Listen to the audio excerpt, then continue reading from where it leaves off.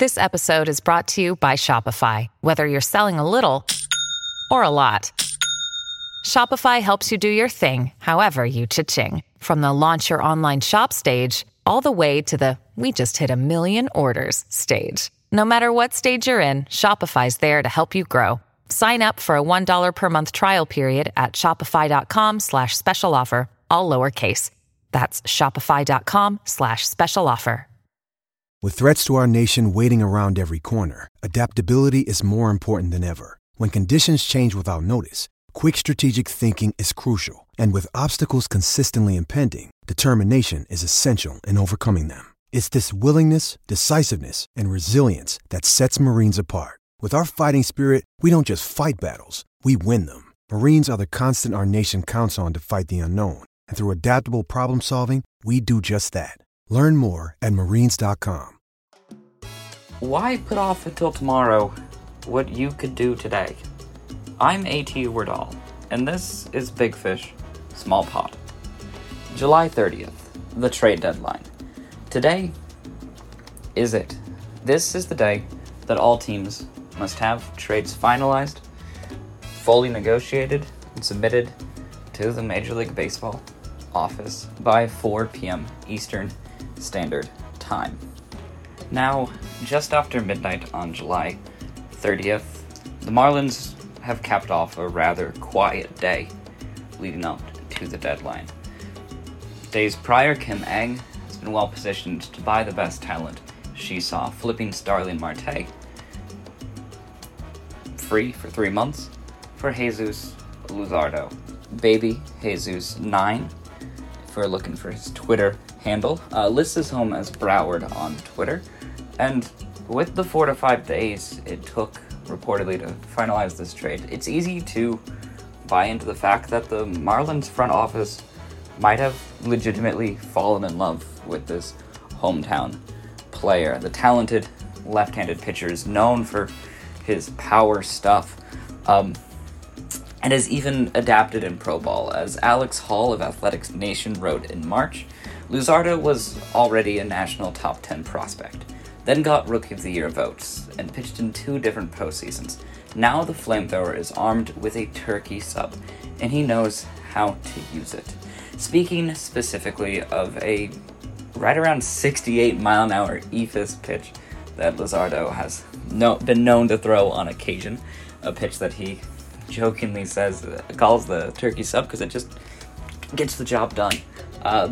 This 23-year-old kid is bringing like a positive, innovative energy to Marlins clubhouse, as they've been able to focus on need. With Craig Mish reporting yesterday that the Marlins are taking calls on relief pitchers and still looking for a center fielder, having ruled out some of the prospective top-of-the-market options, Cedric Mullins, Byron Buxton, Ketel Marte, names we all know.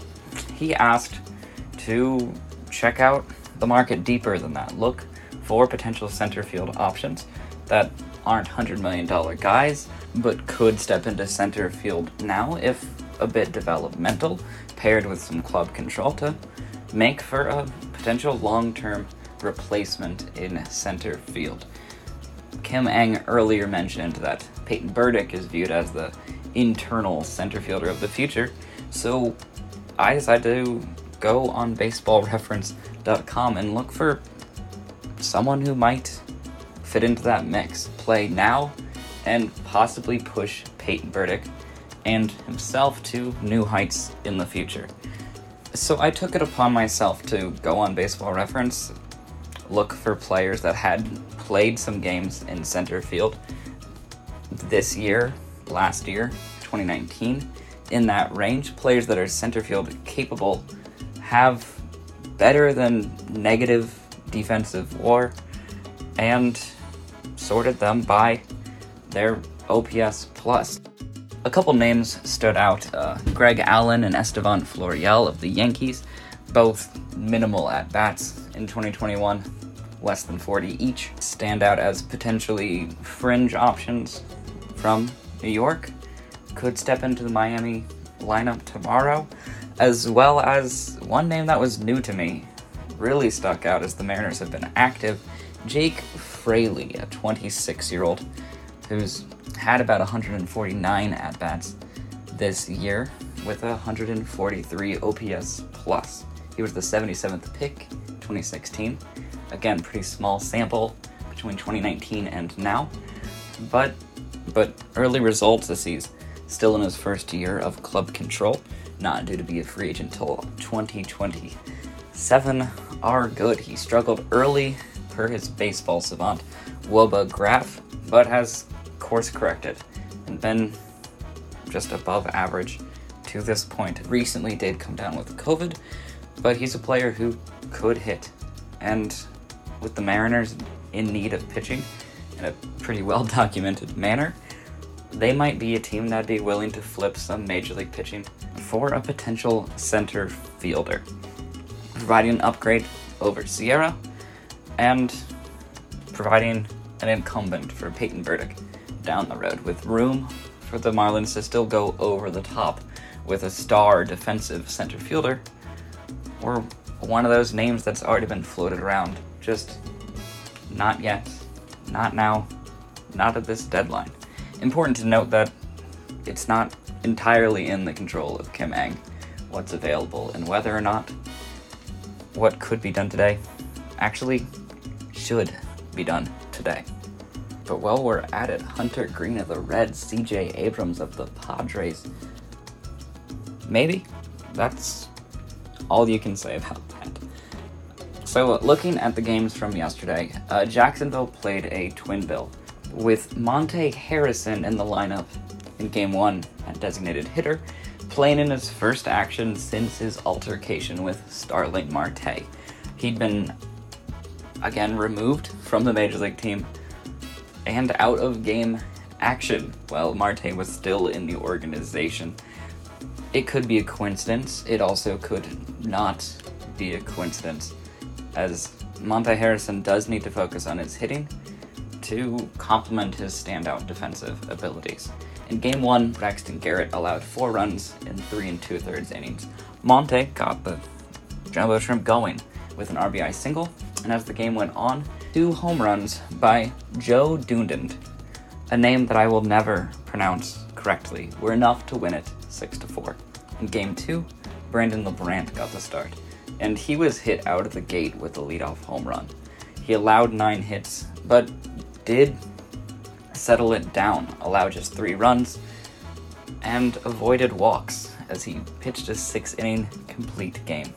The offense was 3 hit, scoring only on a throwing error. The final score, 3-2 on the split.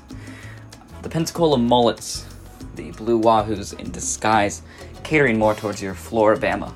Zach McCambley got the start against the Mississippi Braves and Freddie Tarnok, who's dealt 69 strikeouts over 38 2/3 innings this year.